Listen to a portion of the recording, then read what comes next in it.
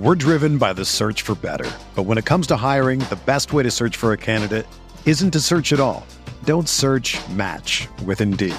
Indeed is your matching and hiring platform with over 350 million global monthly visitors, according to Indeed data, and a matching engine that helps you find quality candidates fast. Ditch the busy work. Use Indeed for scheduling, screening, and messaging so you can connect with candidates faster. Leveraging over 140 million qualifications and preferences every day, Indeed's matching engine is constantly learning from your preferences, so the more you use Indeed, the better it gets. Join more than 3.5 million businesses worldwide that use Indeed to hire great talent fast. And listeners of this show will get a $75 sponsored job credit to get your jobs more visibility at Indeed.com/Blue Wire. Just go to Indeed.com/Blue Wire right now and support our show by saying that you heard about Indeed on this podcast. That's Indeed.com/Blue Wire. Terms and conditions apply. Need to hire? You need Indeed. Welcome on in to the RotoWire Fantasy Football Podcast. I'm your host, John McKechnie, joined by Mario Puig. Today's episode, training camps are open all across the league, so we're going to get into some ADP movement. How much is the market reacting and overreacting to some of the latest news and buzz around the league? And we're also going to get into part 3 of Mario's rookie dossier, looking at some of the new guys who are making splashes across training camp and how to handle them in your respective fantasy drafts, but mostly in the best ball context. So a lot to get to today. Let's fire it up.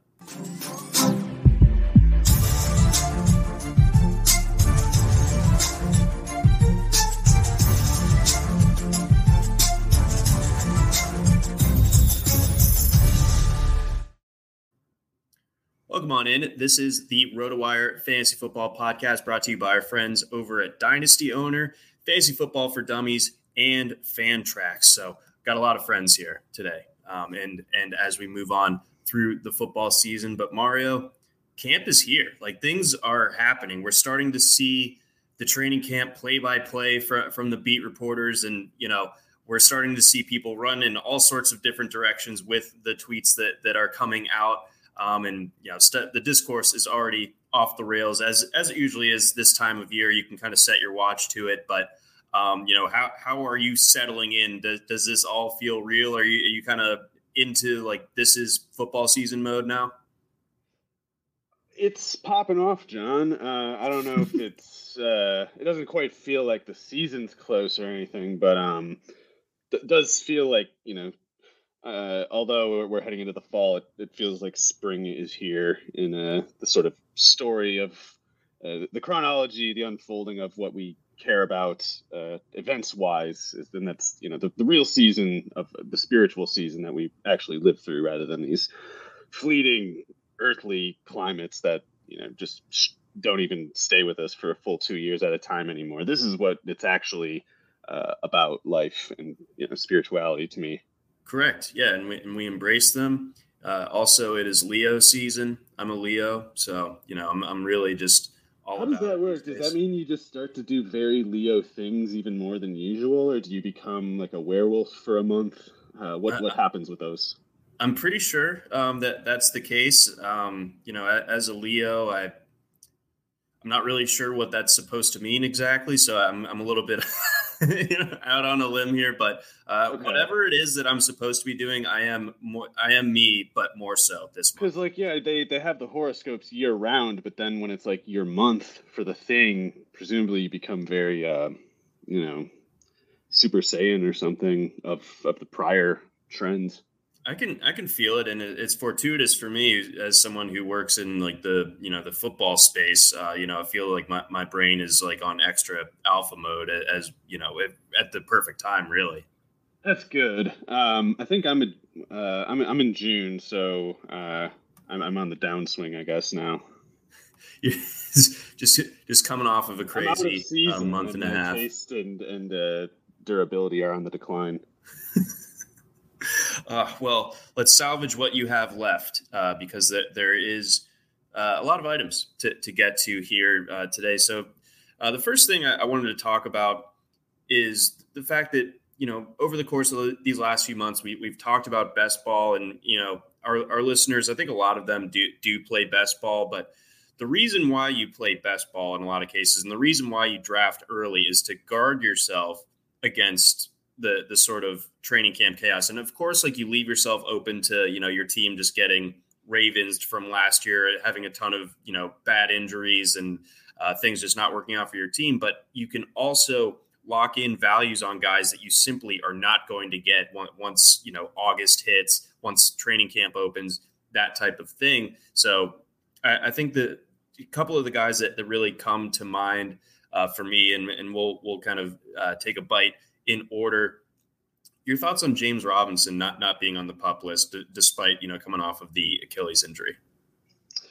Well, I'm a pretty big James Robinson fan, so I had been drafting him quite a bit as early as something like the 13th, but that was just like my first draft, I think, and then I saw like, oh, I'm a few rounds ahead of the ADP for some reason. I just couldn't believe that was the case, but it was. So I stopped taking him there, started taking him a lot in like the 16th, 17th. One time I got him in the 18th round, and I didn't even want to take him, but I was like, I can't let James Robinson go undrafted, or let one of these other idiots get James Robinson in the 18th round. So I took him even in that one. 18th round, James Robinson there. So I always thought the doom and gloom around him was completely hysterical. I don't even know what people thought they were thinking. I can't even get to the step one of figuring out what they thought was going on.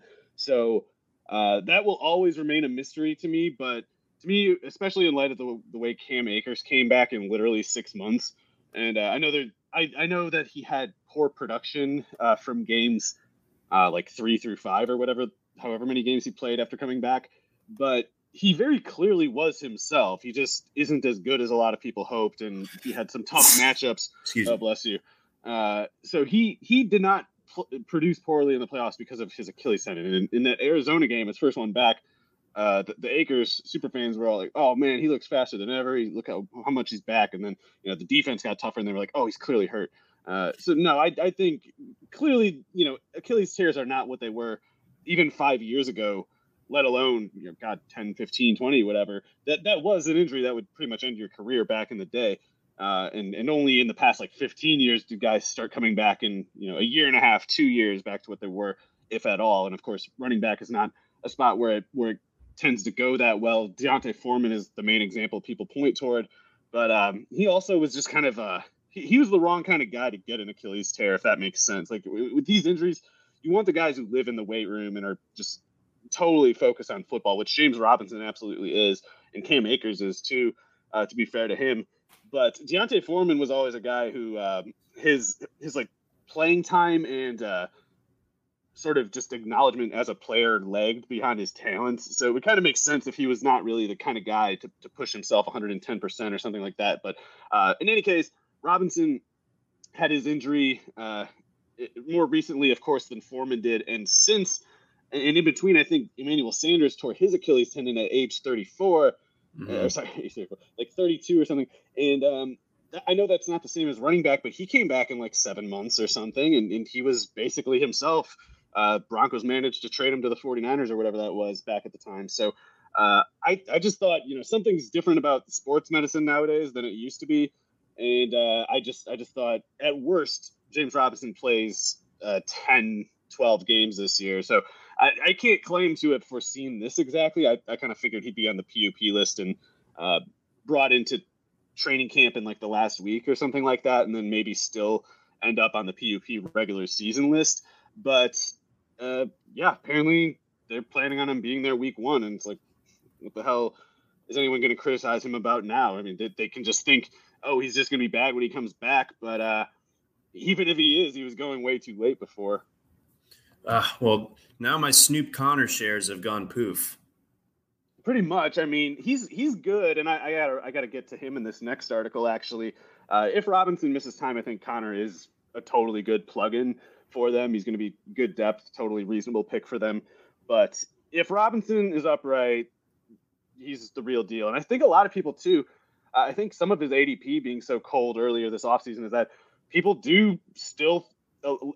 In large part, not most people necessarily, but like more than what is merited, more than what's warranted, there's people who just think James Robinson never was good because he's undrafted, and they're just probably wrong about a lot of things. Yeah, I mean, if you don't think that James Robinson's good after his first season, I don't really. It's Calvinism. Know It's total to nonsense. There's no basis in reality for it. So, assuming that Robinson comes out, maybe is available week 1, and kind of reaches full form by the end of September. How do you feel about your ETN exposure at this point? Do we think that we start to see kind of like an ETN ADP freeze, or maybe a slight decline in light of this Robinson news? What are your thoughts there? Because I was personally under the assumption that Robinson might not be as big of a factor this year, and I thought that it was complete wheels up for ETN. Could that still be the case, and can they both eat? I think the Jaguars are a fascinating team because they're like one of the few cases, not just from last year, but in recent memory, where you literally can't apply anything from a season ago to this year. Yeah. So I guess someone might find it interesting that I'm both higher on James Robinson than everybody and still higher. Why do we like Snoop Connor, by the way? Well, Julio J wants to know. It's hard to power runner. Yeah, I mean, it's hard to know. I don't know how limited his talent actually is. I mean, he's probably not a 3-down guy. He's probably not a passing down guy, but we don't really know that. Jarian Ely was the one who was taking that work at Mississippi, and he's legitimately good at that stuff. Like, Ely might not be an NFL runner, but he's a really good college player, and he was specifically good at the kind of passing down stuff that sort of just left Connor with nothing to do but power running. But it is true that he could be limited to that kind of power running. It's almost like a Dameon Pierce thing where I don't know because he just never had his workload scaled up. But in the meantime, he did really good with what he had, and his athletic testing was pretty good. I don't know who to compare him to exactly, but he's got to be better than, I don't know, like Peyton Barber types. I think that kind of. He'd be at least better than Raquel Armstead, which is we have Armstead third on the depth chart right now. I think Connor's got that 222 pounds, 13 touchdowns last year. Obviously, Ole Miss put themselves in position to score a lot, but credit to him for making the most of those scoring chances. Again, not like a total standout athlete, but 5 yards a carry, and then you bake in the fact that 13 of those carries ended in short yardage touchdowns. I think things look okay for him.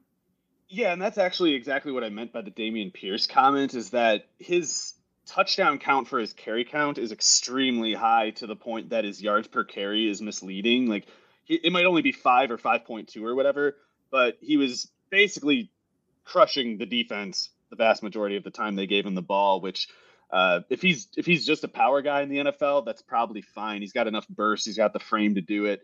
But just the same, I don't want to say he can't be a passing down guy just because Jerry and Ely was there. And that's, I think, all we really know in the meantime.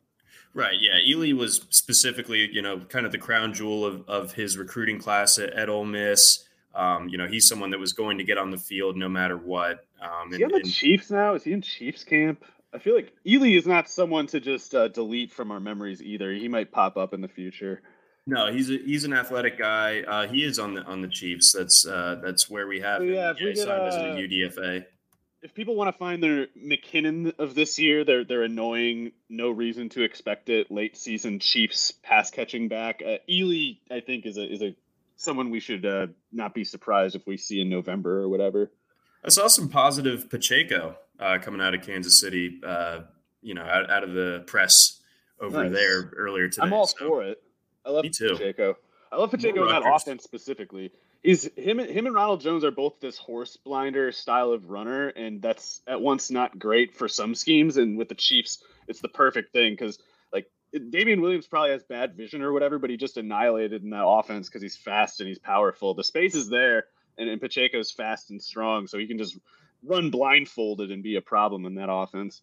See, exactly. Love that. Anything else to kind of add on as we wrap up the ETN Robinson? To circle back to ETN a bit, I think that he was only a max 200 carry guy anyway. So I think he was headed for that, and I think he was limited to that regardless of Robinson's situation. I think Robinson is just bad for Connor, but otherwise it's pretty simply just a Mark Ingram, Alvin Kamara kind of thing to me. And in ETN's case, he's still workload-wise, usage-wise, is in the exact same category as Austin Eckler and DeAndre Swift. Like Robinson being there does not affect that, and Robinson being there does not preclude him having that same role. It's just going to be largely as a pass catcher. It's reasons of concern for maybe like Christian Kirk and Evan Ingram. I don't share it. I think they're going to be fine, if only because they're so cheap.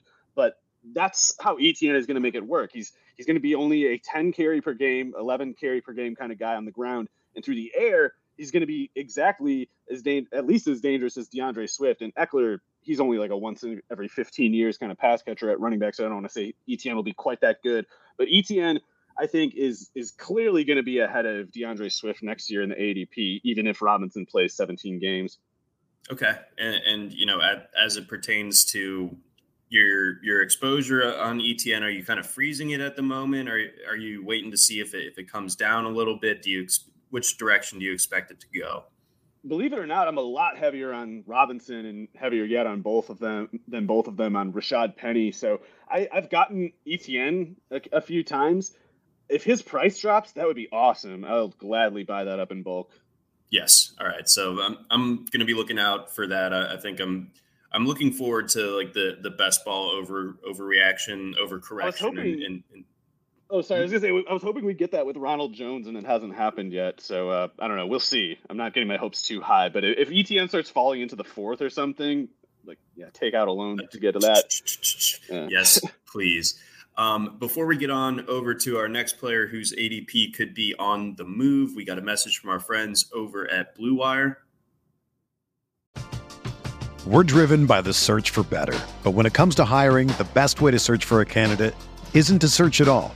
Don't search, match with Indeed. Indeed is your matching and hiring platform with over 350 million global monthly visitors, according to Indeed data, and a matching engine that helps you find quality candidates fast. Ditch the busy work. Use Indeed for scheduling, screening, and messaging so you can connect with candidates faster. Leveraging over 140 million qualifications and preferences every day, Indeed's matching engine is constantly learning from your preferences, so the more you use Indeed, the better it gets.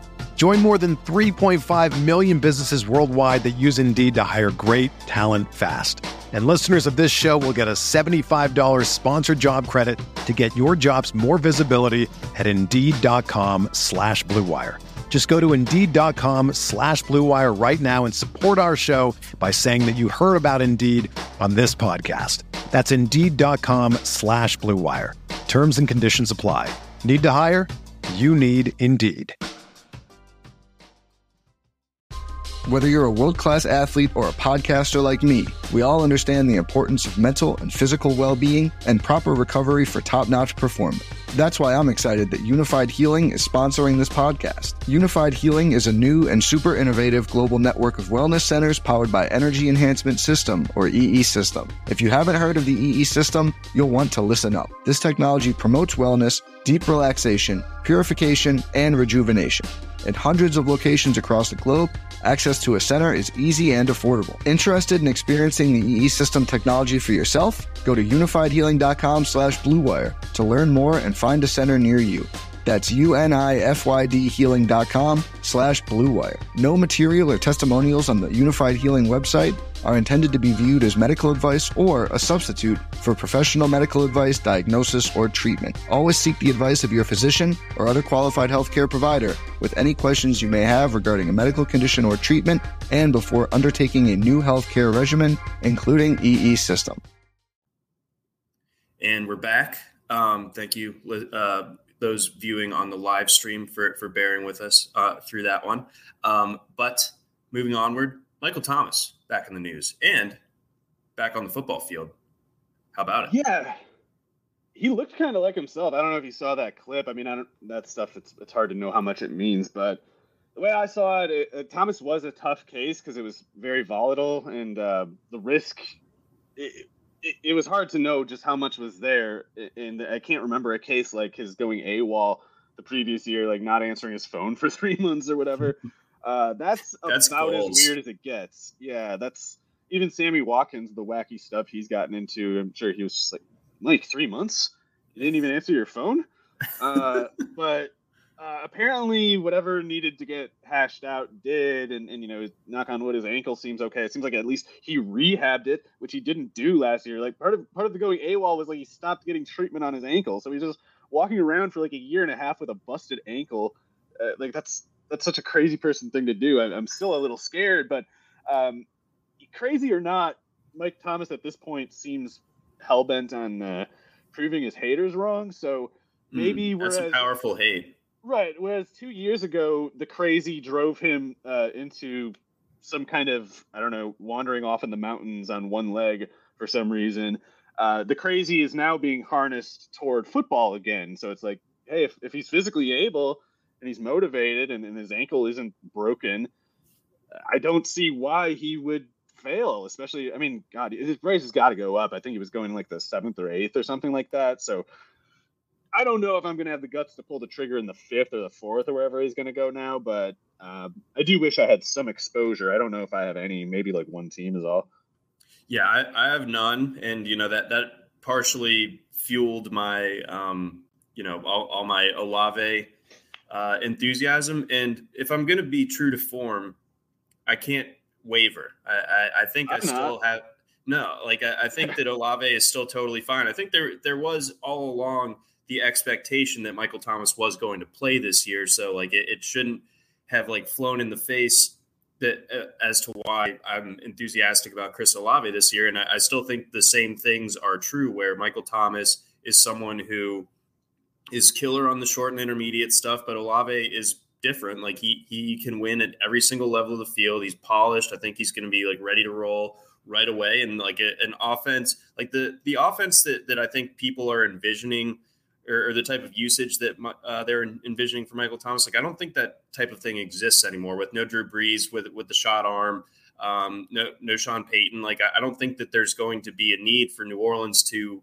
target one guy 35% of the time. Like, I think it's going to be a little bit more spread out. And I think Olave still eats a lot of that pie as it were. And I think that Jameis Winston more inclined once again to be more of a downfield passer. So like, I'm not scared when it comes to Michael Thomas making some camp waves. And if anything, maybe I should be happy that Michael Thomas is making camp waves if I'm a big Olave investor the way that I am. Well, to me, it's just that Olave is going to operate in a part of the field that only he and Deontay Hardy can operate in. And Deontay Hardy, who I think is good, by the way, he's just too small to play more than like 25 snaps a game. Like if they're playing from behind in the first quarter, then maybe Deontay Hardy can get to 30 snaps if they play in a 3-4 wide. But otherwise, Olave is the only one who can get that far. Callaway can't do it. Thomas definitely can't. Landry definitely can't. So I thought Olave is – I think it almost would sooner help him that Thomas is back than hurt him, if only because if Thomas isn't out there and it's Jarvis Landry and like Marquez Callaway – if I'm a defensive coordinator, I'm doubling Olave. I'm not thinking about it. I am doubling him for sure. No questions asked. And it doesn't matter where he's running his route. I'm putting 2 people on him. So if Thomas is out there and if Thomas can establish himself as this kind of guy that you really need to bracket because otherwise he's a threat to put 10 catches on you or whatever, then I think Olave still has the same share of the offense. It's just there's less defense there. I don't think Thomas is taking usage from anyone other than Landry. So I do think Landry's just about toast unless he's very, very cheap. And in redraft, I don't really want to deal with him at all. But I still like Olave, be it redraft or ideally yet best ball, just because the reason I say ideally in best ball is because I was getting, and I plan to keep getting Olave as like my wide receiver 5 or something like that. So redraft, yeah, he's probably on your bench outside of injuries and bye weeks, or at least you're playing it a little bit close at receiver. But if I can keep getting Olave as my 5th receiver, 4th receiver, I'm just going to keep hammering that. Yeah, I will continue to acquire shares. And yeah, I'm not totally sure how much Michael Thomas exposure I'll end up with. And if the price is going up, then I might end up taking the L and just having 0 if he ends up, kind of tapping back into his previous form. But he's more I'm not likely sure to if hurt I'm you willing to in take that risk. PPR is probably where he's a little bit more worth the risk yet. I don't know if Thomas is a touchdown guy at all. And he hasn't been historically. So in PPR, he's probably a little more likely to be useful. And I don't know, like underdog, maybe maybe he's not worth taking ahead of even like Chris Godwin, who I guess we're coming up to, just because the touchdowns are so much higher projected for Brady than Winston. Right. And then a couple more things to touch on. So let's say that Michael Thomas's ADP goes up. For guys that I view as more, I'm only interested in PPR, Michael Thomas or Amon-Ra St. Brown? Oh, man. I would probably go Thomas, but that's definitely more risky. I just think, and I know Amon-Ra St. Brown gives you a high floor. I think his ceiling is overstated, but if Thomas plays 17 games, I don't know how he catches fewer than like 85 passes, like worst case. Yeah, no, exactly. So that good to bear in mind, a good little kind of yardstick to measure against there. And then Julia J wants to know, how do you rank your Saints wide receivers, the top three producers? So let's put this in. Do you want to do a redraft lens or a best ball lens? Because I feel like Hardy might be able to contribute to you more, but like just have like three like really good weeks where he kind of like helps put you over the top. But like I would kind of have a stomach ache starting him just because the lack of snap count. Yeah, Thomas is the only one that I would really feel comfortable featuring in redraft, just because if he's active, he's going to get used a certain way. And Olave, I love, of course, but he's not going to be as week to week reliable as Thomas. So in PPR anyway, I think that'll be the case. So I definitely got to put Thomas first and Olave second. I think Olave is the cutoff for redraft kind of stuff, unless you're talking like 14 plus teams. I only think Olave and Thomas are worth using because Landry and Hardy are both useful in best ball, I think, especially Hardy in the 18th round and underdog, especially with like a Winston stack. He's useful because he'll have those weeks where he turns 3 targets into 90 yards and a touchdown, and he'll give you nothing but that or a zero. But Landry and Hardy are too inconsistent, and in Landry's case doesn't have nearly enough of a ceiling to make it worth it in redraft, in my opinion. In best ball, you only get use from Landry if it's, I don't know, ideally PPR and still cheap. Like we need him late now that Thomas is in. Yeah. Okay. That's a good summation there. Appreciate the question as always, Julia. Let's get on over. Let's stay in the NFC South. Chris Godwin, I think, made some people pretty surprised earlier this week by reporting to camp and not being on the PUP list. So that's obviously very encouraging. And, teams can put a guy in the preseason on the PUP list and activate him at any time. So the fact that he dodged that completely, really encouraging. And I think that he to me is the guy that I have the most FOMO on at the moment. I really did not acquire enough shares of him at the discounted price.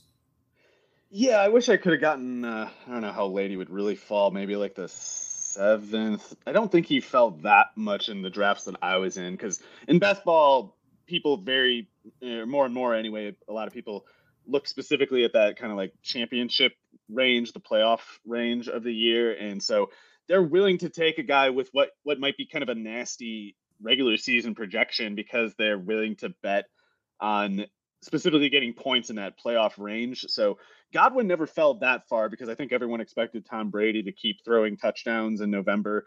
And if they're right, then Godwin was always worth taking in something like the 6th. So I took him in the 5th, I think, the last draft that I did, which was after not just the news of him missing the PUP list, but also the Julio Jones signing. So I could imagine him getting more toward like the 4th, but the Julio signing might actually keep it surprisingly contained. Like we might not see Godwin jump as much as we would expect. I guess in redraft, it would be more of a jump. Like in best ball, for the reasons I already said, people were kind of still taking Godwin. But in redraft, yeah, maybe people were kind of more scared of Godwin because they were like, I gotta get those first 6 weeks, and so I'm gonna take whoever, I don't know who they were taking instead. But Julio being there might keep some people from putting too much in their Godwin projection. They might even think of it as like, oh, well, Godwin won't be 100%, this year, and Julio might be, and certainly much more of a threat than whatever Perriman and Tyler Johnson and Scotty Miller and everything else. So I don't know how high the hopes will get for Godwin, but yeah, I think there was a lot of I think it was well reasoned enough, researched enough medically, but there was a lot of there's a tone in the Twitter scene, the best ball media scene of like, Chris Godwin is not playing until October, you idiots, you fools, you imbeciles. And there's a lot. Don't get me wrong, I didn't predict that he would miss the PUP list in general, but the whole time I was kind of like, why are we just assuming that? I mean, the guy's a really good athlete. He's already come back from injuries pretty well. Tom Brady has space medicine technology that no one else does. You know, if people Thank you. That. Yeah, the avocado ice cream is going to be plentiful. Yeah, so he was giving him like paleo alien, you know, space technology injections, and of course that helped him heal faster than he would if he was on another team. And you know, you got all these doctor folk who they forget to factor in the extraterrestrial technology, and you know that hopefully they've learned their lesson. Yeah, that's what I'm saying. I like the combination of both the Paleolithic, like primal type of dieting, while also going intergalactic with it at the same time. I think that's the story of Earth. How the pyramids got built, John. And that's how Tom Brady has been torturing us for 20 plus years and is going to continue to do so. Yeah, well, let's hope they lose the connection soon or whatever. And I'm trying to fight it every day. I have to take off my tinfoil hat to record this podcast. But your thoughts in general as it pertains to Julio? Do you have any interest? Had you been grabbing him as like a late round guy at all under the assumption? I guess you did actually have a tweet that you know foretold that the Bucs and Julio were certainly a possibility. So does that mean that you had gotten some like last round Julio and you know, how do you feel about it shaking out? Do you think that we see a rejuvenated Julio after kind of obviously a very lost year in Tennessee last year? I mean, wasn't he going like in like the 5th round or something? Yeah. I mean, it was crazy. Yeah. So I think Julio is still athletically imposing. Like when he actually played for the Titans last year, he was pretty good. It was just kind of like they couldn't get that much going because A.J. Brown was there, of course, and B, at least this is the way I'm explaining it, Tannehill just isn't very good. So I think that it was a cursed situation, even if he had stayed healthy. And maybe I'm being too hard on Tannehill. I don't know. But I think if he's healthy with Tampa Bay, he's going to produce to some extent. But him staying healthy also has to come with a monitored workload, both in practice and in games. So I think Julio will start for them, but he's going to get, I think, his snap scaled back whenever they can. And that might be they got a 2-score lead and they're playing against the Panthers. So they're like, that's it. We got 10 points. Let's pack it in. Put in Cyril Grayson now. You know, that's a risk. And it's something that the Buccaneers should do, because if Julio is still useful, but only if he's not hurt and he gets hurt easily, then we have to limit his physical exposure. It's the only practical response to that. So I think they're going to pull him early when they get leads. They're going to pull him when they go run heavy. They're not going to make him block a whole lot. I think he might be limited to something like 650 snaps, even if he stays healthy all year. The catch with that is, especially if they really are pulling him on rundowns and pulling him when they're not throwing in general because of the script reasons, then when he is on the field, he might get targeted much more per snap than people expect, just because he'll only be out there for snaps where there's a high likelihood that they'll target him. Whereas most receivers, you know, the guys who play 1,100 snaps and maintain sky-high per snap target volume, like they're doing that through base functions. I don't know if Julio is going to truly be a base part of their offense. I think it's going to be more like the opening drive, like when they're trying to score quick, he's on the field. So that'll happen plenty of times, but that defense is good. That running game should be totally good. They're not going to put him on the field when they don't really need the score right now, I think. Okay. That's an interesting read. Or like bad weather games. You might see him just not really play a whole lot if it's raining or something. Yeah, because, you know, one slip, the old hamstring goes, and you know, that's that. So, yeah. And does this complicate things? I know we're not a Russell Gage podcast, as if you've listened to us ever, that's been established. But, do you think that this ends up, who does Julio, whose plate does he eat off of? A little bit of Mike Evans, actually. So I took Mike Evans a couple times at the end of the first round in some drafts out of the assumption that Godwin would miss time and they weren't going to add Julio Jones. So I do regret that. I mean, Evans is the man. He's still going to catch 12 touchdowns or whatever, but I thought he might do like 1,400 yards and 15 touchdowns or something. And that's, if Julio stays healthy and if Godwin is back, that's kind of off the table. But whatever the case, Gage is, he was a badly thought out pick. I think he was a badly thought out pick, even if Godwin missed as much time as his pessimist said, and even if the Buccaneers hadn't signed Julio Jones. I do think Russell Gage will be a good swing backup type. Like, he's going to be the slot guy when Godwin isn't on the field, and he can play a little bit outside if they want to put whatever Brait or Otten at slot receiver as tight ends or something like that. He can do that. He can move outside, but I don't think he's going to be a featured player of theirs. It's going to be kind of like game plan specific, matchup specific.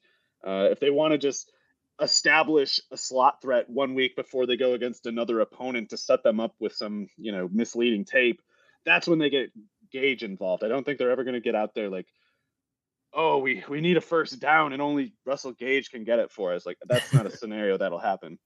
No, and nor could it really be executed either, in my opinion. Sorry, I meant to say Julio was going something like, I want to say the 15th and 16th usually, and it was taking him quite a bit there just because there were these other guys who were like, yeah, Julio's not on a team. Well, this guy's going to get cut from his, and you're still taking him ahead of Julio, so that never made sense to me. I took him in the late 12th in the draft that I took Godwin. I think he's going to start settling in like the 10th or 11th, and I don't know if I want to pay that price myself, even as a relative Julio optimist. Okay. All right. So we're looking for that one to be moving up well past the point where he's cheap / free in drafts like he has been for much of the offseason, of course. Before we get on over to some rookies, our favorite topic always, Julia does want to know, Jameis Winston, he had that 5,000 passing yard season a couple years ago. If he plays 15, 16 games this year, would you put money on him crossing that 4,000 yard threshold? So obviously a different offense. You don't have the Mike Evans, Chris Godwin combo to work with quite the same in New Orleans. Better defense, probably. I think the Buccaneers' defense has sucked back then.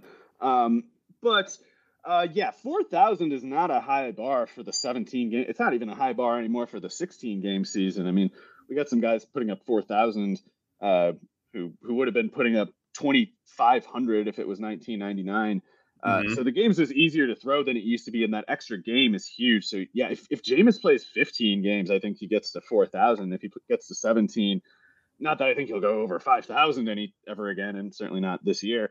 But 4,000, I think, is pretty modest for a 17-game projection for him. Yeah, I think that's completely attainable for Winston. I would imagine that he's able to cross that threshold with ease, again, provided that he plays that many games and that ACL, I guess, hold on to the job. I don't know what's going on with his knee. That's true. We have him projected for just under 4,000 right now. I would take the over. Okay. All right. I think I would as well. Before we get on over to the rookies, we've got a couple of messages from our sponsors. First off is Dynasty Owner. Do you love fantasy sports? Are you ready for a new challenge this year? Dynasty Owner is the new way to play fantasy football with real NFL salaries, adding the strategy of running an actual NFL franchise. Dynasty Owner provides a unique and challenging experience that will test your skills as an owner and general manager. You will have complete control over your team's future. You can build through the draft, make trades, sign free agents, and manage your team's salary cap. Can you create a dynasty of champions? Sign up now at dynastyowner.com and use promo code ROTO5, that's ROTO5, to receive $5 off any new team. We also got a message from our friends over at Fantasy Football for Dummies. Do you love fantasy football but struggle to get your friends or loved ones interested? You're in luck. Fantasy Football for Dummies is the book for you. It takes anyone by the hand and walks them through everything you need to know about playing fantasy football, from the basics of drafting to more advanced concepts and strategies for weekly play and the playoffs. There's even a new section devoted to daily fantasy sports and how to win real cash prizes.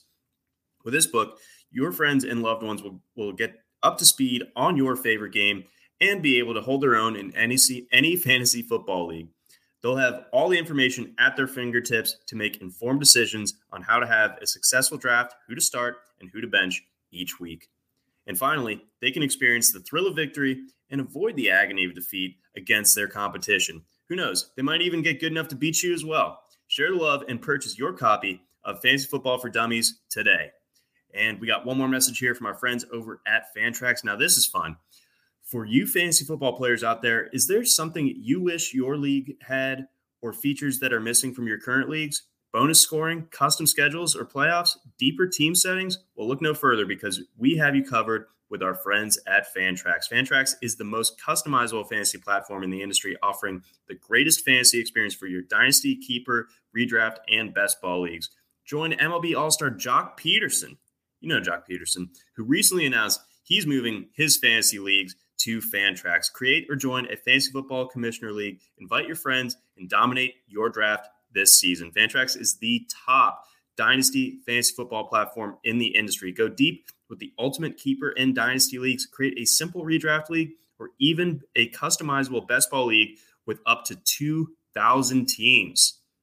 There's a reason why fantasy football players who try Fantrax make it their permanent home for all their fantasy leagues. Go to fantrax.com/rotowire and sign up today. Do love Fantrax. Do use Fantrax a lot. They've been the really the torchbearers for fantasy college football for a long time. So big ups to the life raft. Yeah, honestly, for real. So yes, big ups. Love our sponsors. Let's move on. All right, Mario, you wrote some words recently about some rookies. Let's start things off. Obviously, again, we've been talking about the rookies to target through your rookie dossiers over the last couple of weeks. You know, the more higher end guys, your Chris Olaves, of course, your Treylon Burkses, so on and so forth. Now we're getting into the later stages of the draft. We're talking about, into the 15th round and beyond. Let's start things off with George Pickens. So I think both of us like George Pickens as a prospect, but how do you approach him for best ball this year? So, yeah, like you said, we're both fans. I'm definitely a big fan of Pickens. I think he's going to be really, really good in the NFL. And I think he's the kind of guy who's going to be just a winner. I think he's a perfect fit for the Tomlin dynamic of just never really losing that much. He's almost like going to be their wide receiver, James Harrison. Which is to segue into terrifying to someone like me, but that's okay. Well, I'm segueing into the acknowledgement that he basically only fell into the second round, let alone as far as he did into the second round, because a lot of people think they won't be able to control him. And that's important to a lot of coaches and scout types. Like, they want to think you'll just like listen to your drill sergeant and always do what you're told. And with Pickens, they look at him and they think he's too wild. I can't make him behave. But he's wild as hell, yeah, but he's also completely obsessed with football and he's super competitive, and whatever goes toward winning football games, he's going to do it. Even if he scares you the whole time, he does it. And that's something that I think the Steelers can get over more quickly than other teams. And like, as much as Tomlin, of course, is all about discipline and stuff like that, but I think there's a mutual respect aspect between people like him, because Tomlin earns the respect of his players, and Pickens, he might take a certain kind of coach to get really to earn his respect, basically. Like maybe Pickens is always going to work hard and do everything he needs to prepare. Maybe he wouldn't actually deep down respect every coach, but Tomlin, he will. And so I'd be much more worried about Chase Claypool having like behavioral disciplinary issues than I would George Pickens. Not that I'm concerned about Claypool. I just mean to say, like, I am not worried about Pickens. Pickens doesn't have early. I hope I'm not speaking too fast, but or too early. Like, I hope. I don't think it's the case that Pickens has any like off the field stuff. He gets in fights on the field, which is a lot of the best players do that. So I think he's going to be the man. But in the meantime, Trubisky being there at once improves the passing game, I think, but also decreases the pass attempt volume of the offense. Like, they're straight up just going to turn, I don't know, upwards of like 40 plays that would have been pass plays last year into Mitch Trubisky carries this year. And those carries move the clock, whereas Ben Roethlisberger's incomplete hospital balls did not. So I think that it trends toward a lower play count, and Trubisky, I think, will be better than Roethlisberger, but the pie will not get bigger for it. It might get smaller on the basis of volume. So I think that's a problem for Pickens this year because Deontay Johnson is, I think his target rate's going to go down, but it's still going to be very high. He was like top 5 targeted receiver before. So even if he declines, he'll still be like 12th at worst or something like that. 15th maybe. And I still think Claypool is good. So Claypool's going to run from the slot, I would guess, because the only other candidate they have is Anthony Miller, who they just Steven Sims is still good. I believe that, but Anthony Miller is not. And I haven't heard about anything about Steven Sims in a long time. He's better than Ray McLeod. So if they're looking for someone like that, I think Sims can do it. But otherwise, Claypool is their slot receiver. He has to be. Deontay can't play the slot. He's just too fragile to do it. So Claypool's going to play the slot. Pickens is going to play outside, and Pickens is going to do good. I just don't know if he's going to get more than like 60 targets with those two. And Freiermuth's good. So Najee Harris gets a lot of targets. Yeah, I think his target count will go down too, but it's just like going to Mitch rather than like Pickens or any receiver. So I think Deontay Johnson's going to walk after this year, and then I love Pickens. But right now, I feel like he's a little too expensive for me, and I don't have any shares yet, even though I certainly would be more interested to have shares in Dynasty or something. He fell really far in the fishbowl draft. I think I got him in like the 16th round where his ADP was closer to like the 13th or something like that. So I'm comfortable with him there, but I think you lay out a good case as to why he is a little bit risky for this year. Let's get on over to Wan'Dale Robinson. I think for a guy who got drafted by the Giants, obviously like the biggest market in the NFL, I feel like post draft, and maybe this is just kind of like where I'm my Twitter, where I'm following people on Twitter. Maybe I'm just not seeing a ton of Giants content, but I feel like there hasn't been, at least to this point. Maybe they're starting to build a little bit here, but there hasn't been all that much buzz about Wan'Dale Robinson. It's almost like the media wanted to kick the can down the road as it pertained to, is it going to be Kadarius Toney? Is it going to be Wan'Dale Robinson? Like what's going to happen with that particular role in this new offense and everything like that? But, what does Wan'Dale bring to the table in your mind? And how do you approach that for this year? Yeah, I actually should have brought this up in the news part of the podcast earlier because Kadarius Toney was lining up outside in the starting offense. So last year he was playing only the slot. And part of that had to do with like he just wasn't learning routes, so they just said, "Okay, correct. Be in the slot, look for the ball, okay." And that's all he really needs because then he just starts juking everybody, and that's all it really takes. So I was worried that, especially after all that leaks to the New York Daily News guy and some other people, they were saying the Giants were trying to trade Toney, and then they took Robinson 47th overall, which was way higher than I was expecting. Mm-hmm. But they took him 47th overall. Wan'Dale can do a little bit outside, but he's primarily a slot player. He's 5'8", 180.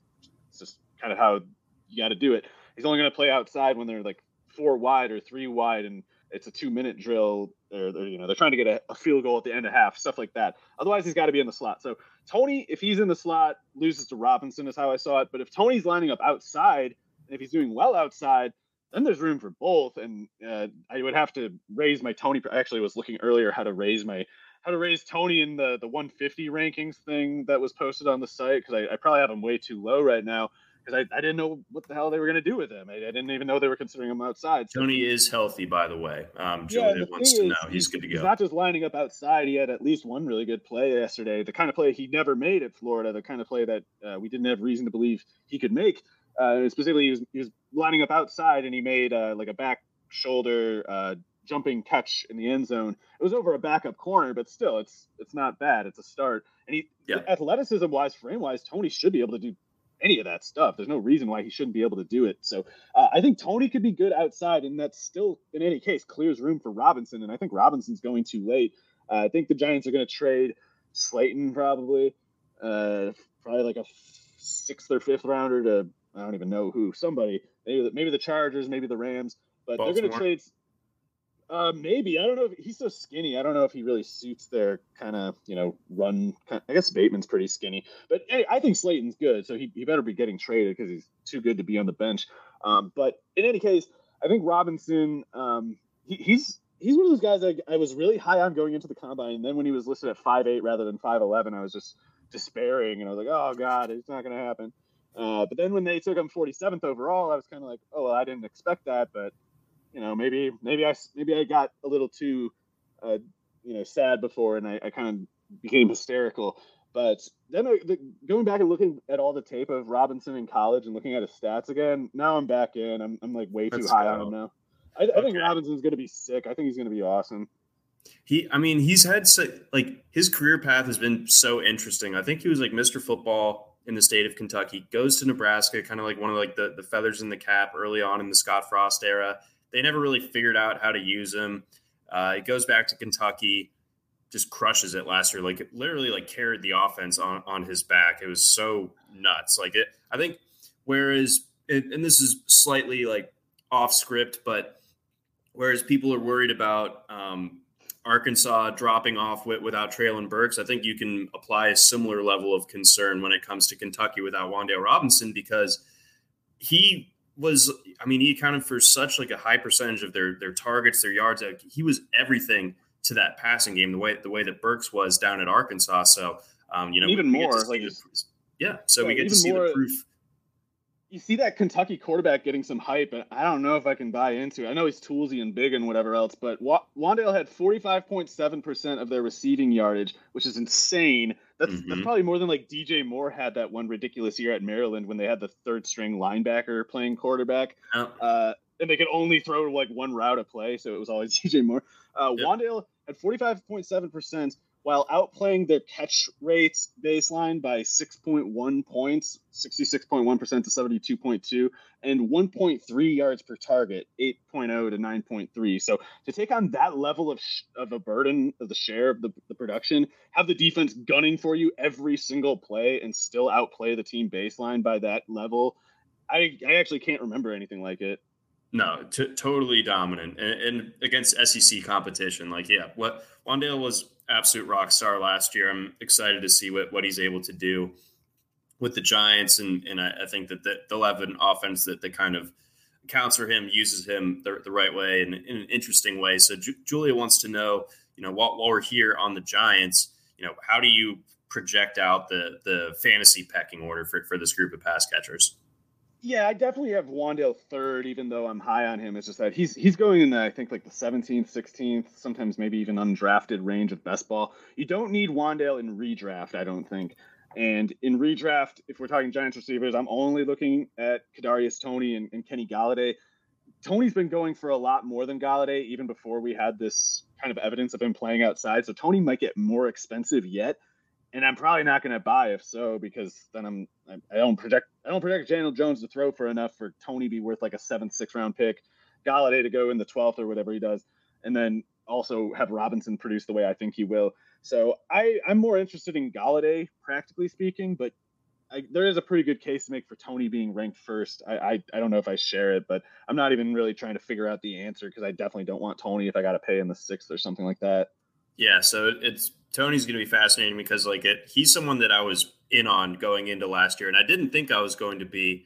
But the more I thought about it, the more I thought about his after the catch ability. I thought, okay, Daniel Jones stinks, but you don't have to send Toney down like all that far down the field to get him the ball. So just get him the ball at the line of scrimmage and let Toney cook. And that's kind of what I thought was going to be the role. And it was a short but pretty solid little sample that he put down last year. And then obviously all the off-season stuff, showing up with the wrong size shoes, or showing up with no shoes on, I think at one point in April. It got weird. So I have no share. So I might have to just hold my nose and acquire some Toney at the new ADP, but he is pretty electric. So I'm going to have to get in on that by hook or by crook. Golladay is good too, is the only thing. And I know he had a dreadful year last year, but if Dable is the guy, then Golladay is going up too. And people are just writing him off, which I think is too hasty. Yeah, I think so as well. It's not that long ago that he was a really productive player. Let's see here. We've got a couple of listener questions. Better all-around talent, Wan'Dale or Sky Moore? I really don't know. They just kind of. I think they're both so specific, and I think Wan'Dale is more varied in his skill set than Sky Moore is too. Yeah, Moore might be the better downfield guy just because he's a little bigger, but I don't know. I like them both. I think Wandale's easier to use as like a backfield guy too. That's the other thing. Matt Breida being the second running back behind Saquon, I wouldn't be surprised if we see Wandale get like 30 carries this year and some actually at running back because he has played there. So, but in any case, I like them both. I don't really have a strong feeling. I in Dynasty, I would put Sky Moore ahead just because he is with Patrick Mahomes. And that matters just as much as the talent question in that case. But I see this other question here, the other listener, about whether to keep Cooper Kupp at pick 2.1 or Bateman at 12.1. You either have to keep Kupp or you have to trade him before keeping Bateman. You can't let Kupp go at 2.1. I know it's not as much of a kind of like bargain or whatever, but it's a huge one, and it's the guy that we have safely projected in the top 5, and you can't pass on that at 13th, in my opinion. No, I don't think so either. That's a good call there for that viewer over there on YouTube. Let's round it out. Let's get to one more guy. I want to keep it with receivers, and I think there's a little bit of more recent buzz as it pertains to this guy. So I'm using that phrase too much today. Got to tighten that up. But Romeo Doubs, my guy coming out of Nevada, loved him at Nevada the last couple of years. Him and Carson Strong, that connection was awesome. Doubs obviously falls fairly far in the draft, maybe not like the most top end athleticism, but you look at the Packers, you look at how much they needed the youth infusion at wide receiver after trading away Devontae Adams, all that good stuff. And then also not taking a receiver in the first round. Christian Watson, of course, draws a lot of the attention being the first receiver off the board for the Packers. But I liked the way that the Packers backfilled it. I didn't expect it to pay immediate dividends when it comes to Doubs or even Samori Toure. But Doubs apparently seems to be working his way in. Yeah, so Watson is on the PUP list. I can't remember if it was a knee or whatever. He does have a knee injury history, which I didn't realize, and I'm really concerned for Christian Watson. I think it was a bad pick. I think Packers didn't do their homework on him or Devontae Wyatt, who it seems like they might not have known some things about. I'm worried for that offense in general, but oh, bless you. In best ball, hell, even in some redraft cases, I mean, I think Romeo Doubs could be a big deal, even if the Packers are disappointing on offense, because so I love Sammy Watkins. I think he's better than most people think, certainly, but he is a weird guy and he does have an injury history and he's not as young as he used to be. So it's easy enough to imagine Sammy Watkins not being able to play at some point this year. And if that happens, then Allen Lazard is the only, vaguely proven outside receiver that they have. It's if Watson is back, I still like Dobbs' chances of getting back in. And in the meantime, we got plenty of reports just from practice today about Doubs running with the first team. And that's not to say he's in the first team. People got to learn how to become literate at these things. You see things all the time about some guy getting a rep with the first team. They're like, oh, but I guess Jordan Wilkins is starting over Jonathan Taylor. He's getting a first team rep. Oh, better shake up your rankings, morons. Like, yeah, that's just chum for suckers. And the people posting that know it. They know that you're just going to retweet things and freak out about it. And they're misleading you on purpose. But Doubs is getting some first team reps and he's winning them. And he's not just winning them against anybody. Like, he had a touchdown today over Eric Stokes. Not a great corner, but he's pretty good. And if Doubs is able to, yeah, I like Stokes. But if Doubs can beat guys like Stokes, and if he's catching passes from Rodgers in practice, Watson already has a problem. Even when he's healthy, Watson already has a problem because he's raw. He hasn't run the kind of routes that they're going to be running this year. He's getting distance running. I'm sure when he's healthy, he's going to get at least 20 snaps a game, and he's going to be running deep probably every one of those snaps that he's not blocking. But Doubs can get open and he can catch passes, and he's getting the reps with Rodgers right now. So if we keep seeing Doubs score touchdowns over Eric Stokes, if we keep hearing about Stokes so much as covering Doubs in practice, then it's time to start to wonder. And I talk in this article about how he's a good risky pick in the 18th round. Like if you're especially in a tournament and you're just indifferent to risk as long as it comes with upside, Doubs always made sense in the 18th round, and his price is going to go up if this stuff keeps getting out. Let's go. All right, so we're in ground floor on the Doubs helium, and it feels good, feels right. I'm excited for him. It is right, John. It's just the right way to be. See, exactly. So that'll do it. I mean, we end on a high note there. But that's going to do it for us here on this edition of the RotoWire Fantasy Football Podcast. Again, brought to you by our friends over at Dynasty Owner. For Mario Puig, I'm John McKechnie. Thanks for listening. And also make sure to tune in to Friday's show because we have RotoWire Fantasy Football Podcast rolling every single day of the week. Also, speaking of Mario, more just kind of general fantasy football, we have a TikTok. Follow us on RotoWire or at RotoWire over on TikTok. Guess how many views the TikTok of myself and Jason Thornberry has from Vegas? What were you doing in it? I was just spreading the word about Alberto while Thorne was assaulting me. Oh, okay. Well, if you had said like a dance, I would have said 2 million or something. But if you guys were arguing about Albert O and Jason was picking you up and waving your body like a helicopter over his head, I'll say 400,000. We'll go with that. Close enough. Okay. It was like 10,000. Way up than that. So okay. still good. I was not trying to say real building numbers. I can't do it. I don't know how that works. That 400, not that far off. It's attainable, maybe. So we're doing good. Maybe by the end of the day, let's juice it. All right, TikTok. Follow us there if you're a TikToker. But that's going to do it for us here on the RotoWire Fantasy Football Podcast. Again, brought to you by our friends at Dynasty Owner. Catch you next week. Try RotoWire today, free for 10 days. Get our premium tools, rankings, analysis, and breaking news alerts. No credit card required. Go to rotowire.com/try. Everyone is talking about magnesium. It's all you hear about. But why? What do we know about magnesium? Well, magnesium is the number one mineral that 75% of Americans are deficient in. If you are a woman over 35, magnesium will help you rediscover balance, energy, and vitality. Magnesium supports more than 300 enzymatic reactions in your body, including those involved in hormonal balance.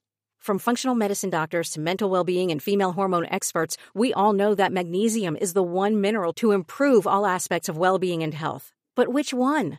Magnesium Breakthrough from Bioptimizers, the trusted choice recommended by leading experts with 7 best-absorbed forms of magnesium to ensure your body receives the support it needs for overall well-being. Go to bioptimizers.com/balance today and use code BALANCE10 for 10% off. Support your journey to wellness at bioptimizers.com/balance.